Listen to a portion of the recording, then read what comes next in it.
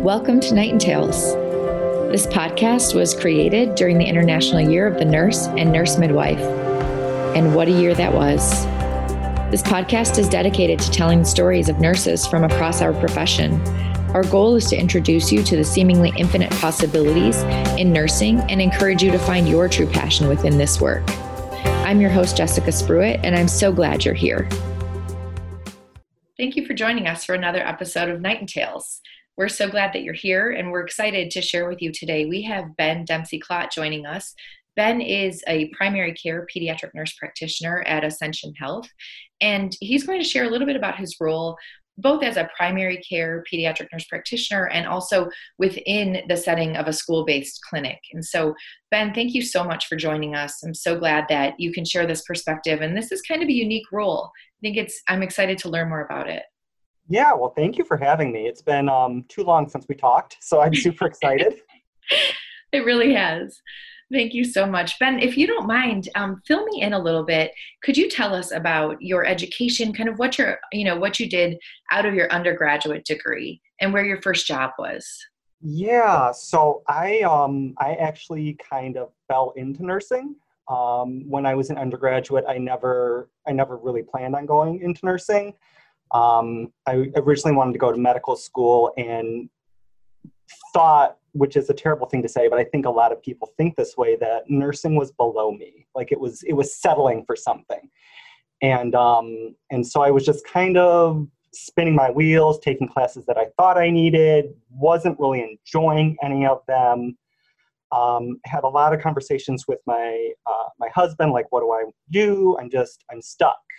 And so he at the time was studying to go to nursing school. And I'm like, well, let me give it a shot. If I get in, great. If I don't, I don't. And I ended up getting in. And I can say honestly that it was the best, I don't want to call it a mistake, but the best mistake I think I ever made, because it just opened my eyes. This is what a nurse does, is what I feel like doctors need to be doing. That very one-on-one, holistic, sitting down, talking to your patients, and they don't have the time to do it. It really does fall on the nurse. And so I think I found what I was supposed to be doing. So I did go to Wayne State for my undergraduate. Fantastic program, very intense, very scary, as everything is.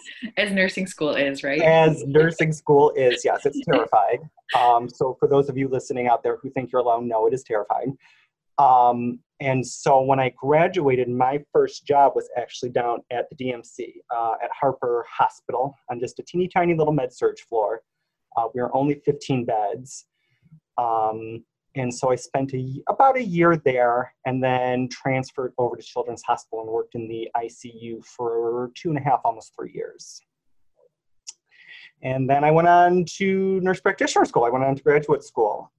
That was something that I had heard talked about my final year of undergraduate, thought it was kind of interesting, looked more into it, and then realized that as much as I love that bedside nursing role and have as much respect as I have for those people who've been doing it for 20, 30, 40 years, I knew it wasn't for me. It wasn't something I felt fulfilled me. I needed more of that autonomy. Not calling and asking if I can do this, that, or the other thing, but sort of taking charge of the care of my patients. And so that's what really drove me to graduate school. Okay. Ben, I'm curious, as we talk about that, what made you shift from a med-surg unit, a small med-surg unit, to a pediatric intensive care unit, where we know, the Children's Hospital of Michigan is, one of the larger freestanding children's hospitals in the state, and we know the acuity there is really high. What made you make that transition?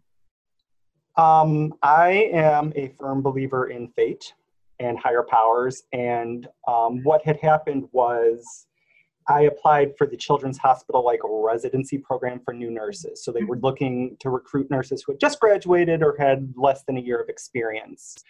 And so I applied for the program and went through the phases of interviews and was just kind of placed there. I think when I applied, I was right at that 10 and a half, 11 month experience mark. So I might have had more experience than the other applicants.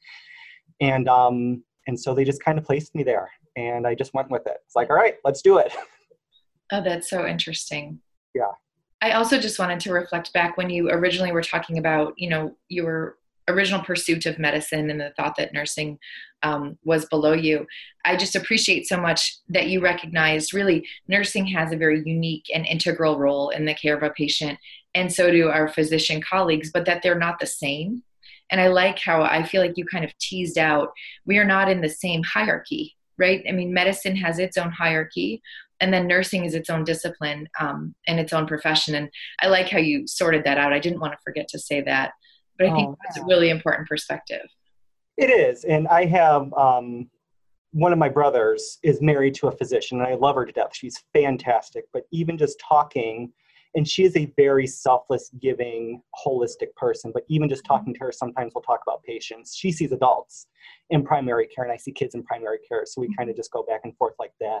And it's just a different mindset. It's not that what she's doing is wrong. I know she gives fantastic care. It's just a different approach that we have. Right. Yeah, it's truly apples and oranges, right? So Yes, yes. when we think of it that way, we don't have to compare them or place one above the other, I think, which I like. Yes, we should be walking hand in hand because we both do different things, and we need to respect that and value that and appreciate that about our physician colleagues. I so agree with you. So, so I'm imagining you're working in the PICU, you're an intensive care unit nurse, and then you decide to go to graduate school. And so for those of you listening who are maybe still in the early stages of exploring what graduate school might look like or what it means to become a pediatric nurse practitioner, there is what's called an advanced practice registered nurse consensus model, or the APRN consensus model. And I believe this was published around 2008 or so. And what it did was it helped identify the 4 roles of advanced practice nurses. And one of those roles is a nurse practitioner. And then within the nurse practitioner, they identified some population foci. And so like Ben was talking about, there are adults, there's pediatrics, there's women, women and children. And so we've got, there's psychiatric nurse practitioners. So there's different kinds of nurse practitioners when we look at that umbrella of NPs. And then when we think about pediatrics, there's actually 2 tracks. And so there's primary care pediatric nurse practitioners and also acute care pediatric nurse practitioners. And so, Ben is a primary care pediatric nurse practitioner, and he'll tell us a little bit about what that means. But I just want to help kind of set that stage a little bit for the different, the fact that there are 2. And usually you would see if Ben would have, decided that he wanted to continue working in the intensive care unit, then he would have pursued the acute care pediatric nurse practitioner route, which really prepares you for more of the hospital-based, high acuity, critically ill, complex medical need kids.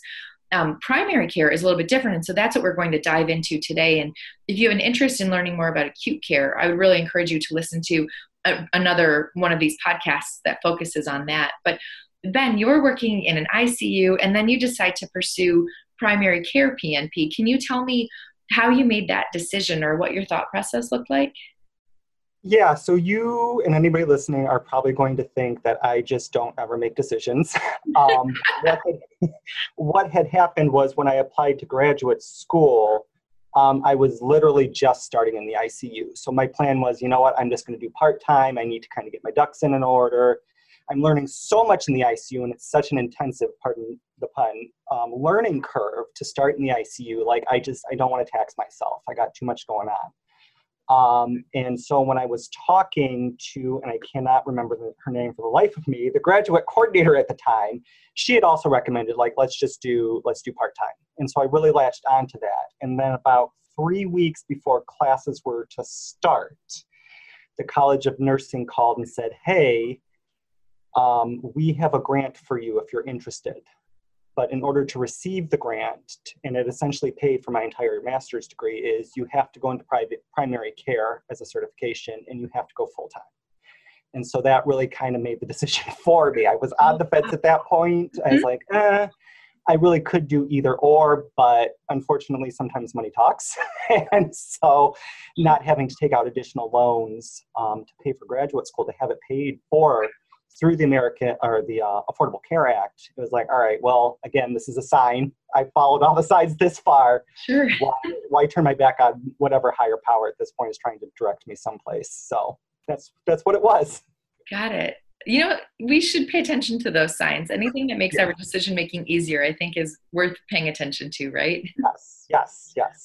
So tell me a little bit about what it means to be a primary care nurse practitioner and specifically within the setting that you're in, please. Yeah, so I think going back to what you were talking about between the acute versus the primary care certifications, I think that a lot of people have a misunderstanding of what primary care does. I know I did when I first started, and I even went into the program. I'm like, oh, this is just going to be doing like well childs and the same thing every day for the next 40 years. It's going to be really boring. And it really isn't. People don't really understand what is involved in primary care. It's not just sore throats and giving shots. I work in a school-based health center, which we can dive into in a little bit later. But I am responsible. I am more or less the primary care provider for a lot of these kids. Yes, they're assigned primary care providers through their insurance companies, but they don't see them. They see me. And so I'm responsible for doing their yearly well childs, getting them caught up on their vaccines, doing their asthma action plans, talking to them about sex and making sure they're getting tested. And uniquely for us in the school-based health world is we're more than just providers. A lot of times we're surrogate parents or we're big brothers or sisters who take on also the emotional aspect of these patients. So it's not to say that acute care isn't difficult. I am thankful every day I'm not an acute care NP, but it's just as difficult, but in different ways.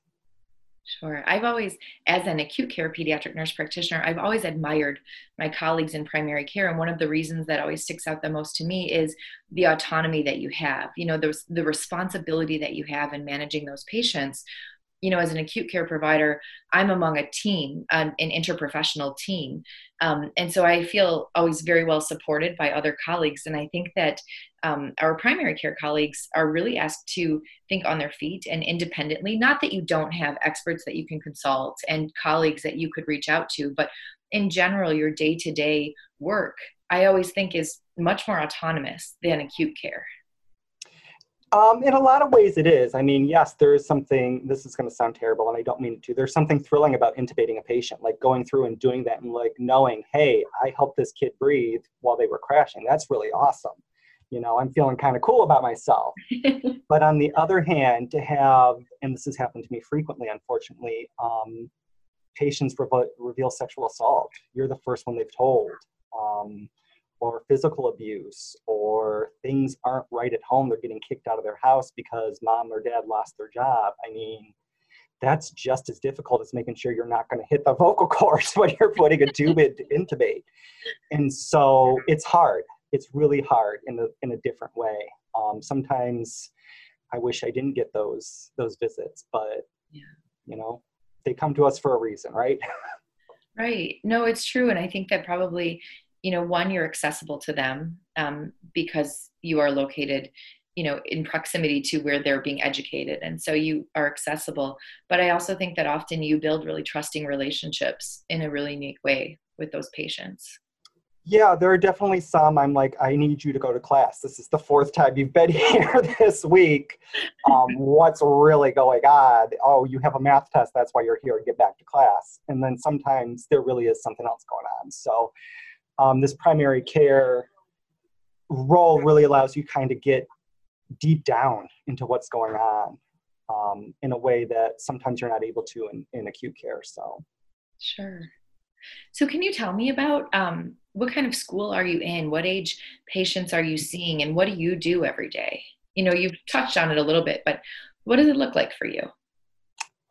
So I have been with school-based for about 6 years now. It'll be 6 years in November, which seems like a lifetime. I originally started with St. John down at Osborne High School at 7 Mile and Hoover, which is an extremely rough area to be in. A lot of trauma for the kids and the families. It's a very socioeconomically depressed area.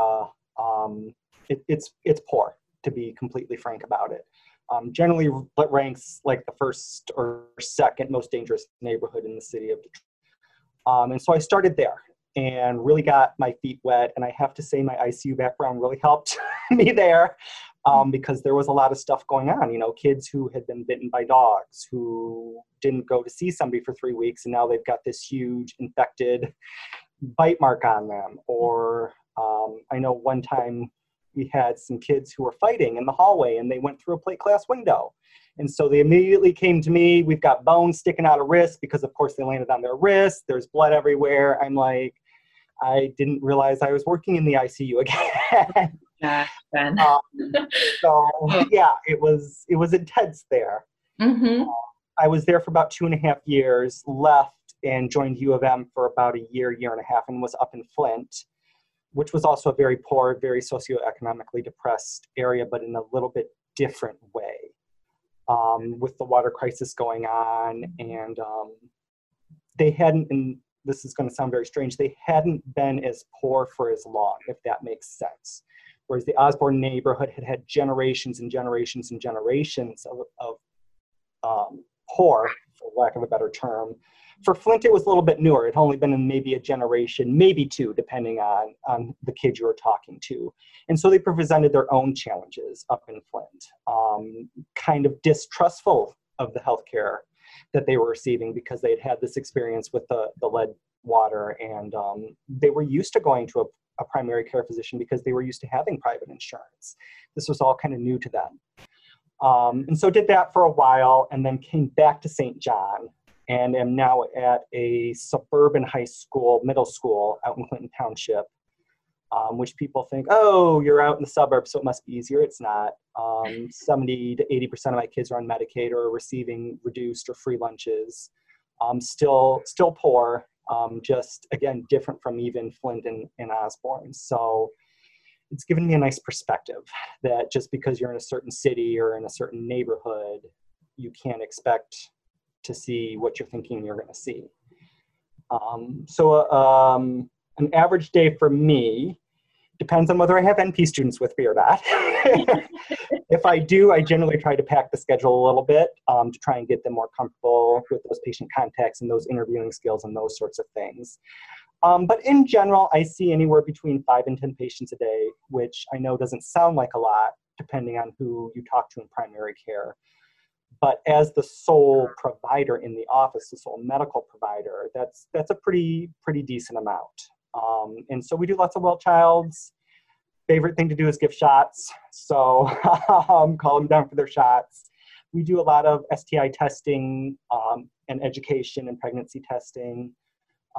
Body mass index follow-ups for those kids who are over the 85th percentile, and just your random acute visits, headaches, upset stomachs, those sorts of things. So, yeah, that's my day in a nutshell. Yeah, I'm hearing you talk about, the socioeconomic conditions of the environments that you're working in, and I think we can't underestimate the impact of that. When we, right now, I think nationally, we're talking a lot about social determinants of health and the inequalities and inequity within our health system. And I think it is important that you have highlighted that and that you recognize that. What do you think is the most challenging part of your job as a school nurse practitioner in areas that are deprived? There may be food insecurity or home instability and, all of these other factors. What's the most challenging for you as a PNP in that environment?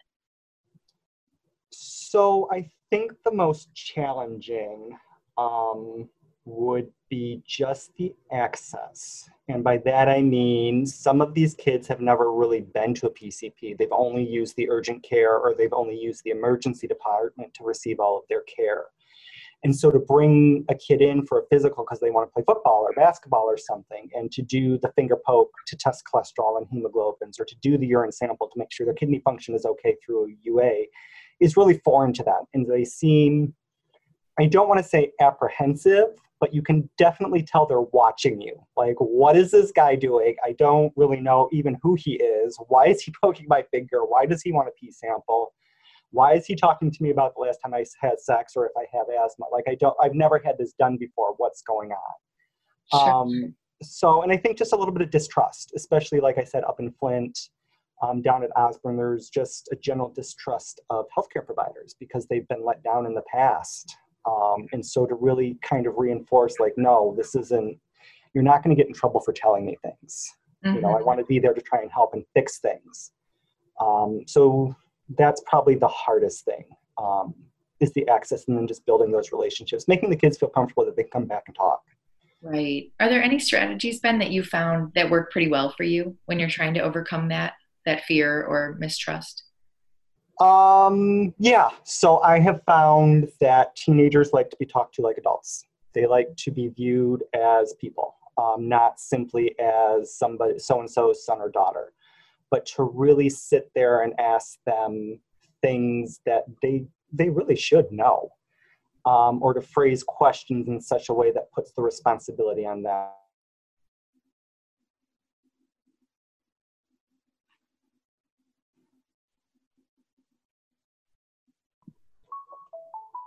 Okay, so I generally talk to my kids as adults. And by that, I mean, for example, during a well-child visit, part of my process is to always do a 24-hour diet recall, because we both know, everybody knows teenagers are eating hot Cheetos and Faygo for breakfast, which is not nutritious, right?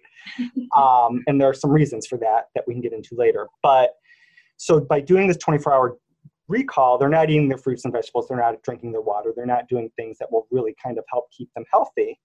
And so generally my question to them is, well, where can you get more fruits and vegetables in? Or what can you do? Can you go with mom or dad to do grocery shopping? And really putting that onus on them. Have them look at me and say, oh, this guy is not telling me what I have to do. I'm not going to drown him out. He expects an answer from me, is kind of something I do. And it really gets them to open up. So just treating them not necessarily as an equal, but as an active participant in the visit. Sure. I can imagine that would be really powerful, especially because I think probably not enough adults treat adolescents that way, and so I imagine it feels really empowering to them when they're asked to come up with some solutions. It is, and it's something my parents did with me. And I hated it when I was a teenager, because I'm like, well, you're my parents. You should be coming up with the answers. But I found that they're more receptive, and they take ownership of it almost. Sure. So that's the biggest challenge. What's the best part of your job? Sorry, just drinking some water. The best part of my job is, for better or for worse, we're a really busy site.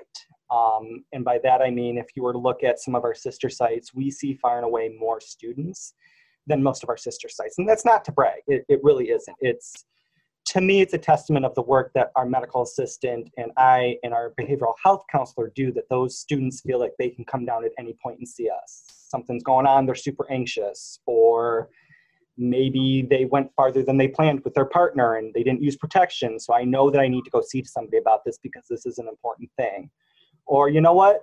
I know I need a physical, let me go down and schedule it. So I think that's the best part, is we see a lot of kids. We don't have a lot of kids that just show up once and we never see again. Usually, like I said before, it's, you need to go to class, you've been here too much. Well, it sounds like you are really filling a need. There is a gap there and you're filling it. There you are, right? Right there, which I think is what nursing so often does. And one of the things I love so much about this profession. Yeah. Ben, if you have any other tips or pearls or anything that you would say to nursing students, or maybe nurses considering going to graduate school or considering, the PNP role. Run. No, I'm kidding. I'm kidding.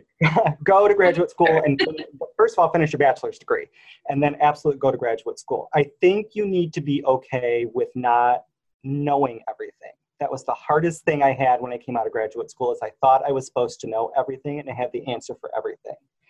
And you're just not. Nothing ever prepares you for that. I feel stupid on a daily basis, and that's just part of growing as a provider, growing as a person, growing as a nurse. Be prepared not to have the answers, but also be prepared to reach out to find the answers for that patient and for yourself. Sure. That's great advice, because it's true. We can never, I am imagining you standing there after that fight and the broken window and the injuries that were sustained. And I'm just thinking, there's no way we had a lecture about that in school. No, there was not. Yeah. Yeah. Yeah, I drafted my therapist that day. He became an honorary nurse. I'm like, you just need to hold this gauze here and don't let anything else happen. Let me go tend to these other people. Right. But it was, just that base instinct. Just do no harm. Do no harm. If you just follow that mantra, you're going to be okay. Sure. Ben, it was so great to listen to this story, to hear about the invaluable resources that you're providing to the patients that you see, and to learn a little bit more about the role of a school nurse and nurse practitioner in this case, and really how critical you are in, providing primary care and access to care in communities that may or may not have access, in other routes. So thank you so much for sharing your time with us and sharing. You know what? I think I lost you. Oh. But I just am so grateful for the time that you've spent with us and for sharing all this information. I think it's really helpful as we consider what career options we have available and what advanced practice nursing might look like as well. Yes. Well, I'm honored that you reached out to me, Jessica. Anytime you need anything, you know how to get a hold of me. Awesome. I sure do. And I'll find you. Thank you so much. This is Ben Dempsey-Klott. He's a pediatric nurse practitioner in a school-based health center with Ascension Health. And Ben, thanks for your time today. No problem, Jessica. Thank you. Thank you for listening to this episode of Night and Tales. As you do, we encourage you to consider the unique nature of each person's journey through this profession. The views shared on this podcast are those of an individual, not the academic institution that they graduated from, their employer, or the professional organization that they're active in. The stories of their career path and progression are not intended to suggest that there is a uniform approach to achieving similar accomplishments, but to open your mind to all that is available to you. Each journey in nursing is as unique as each individual that we serve. We hope you'll listen again next time.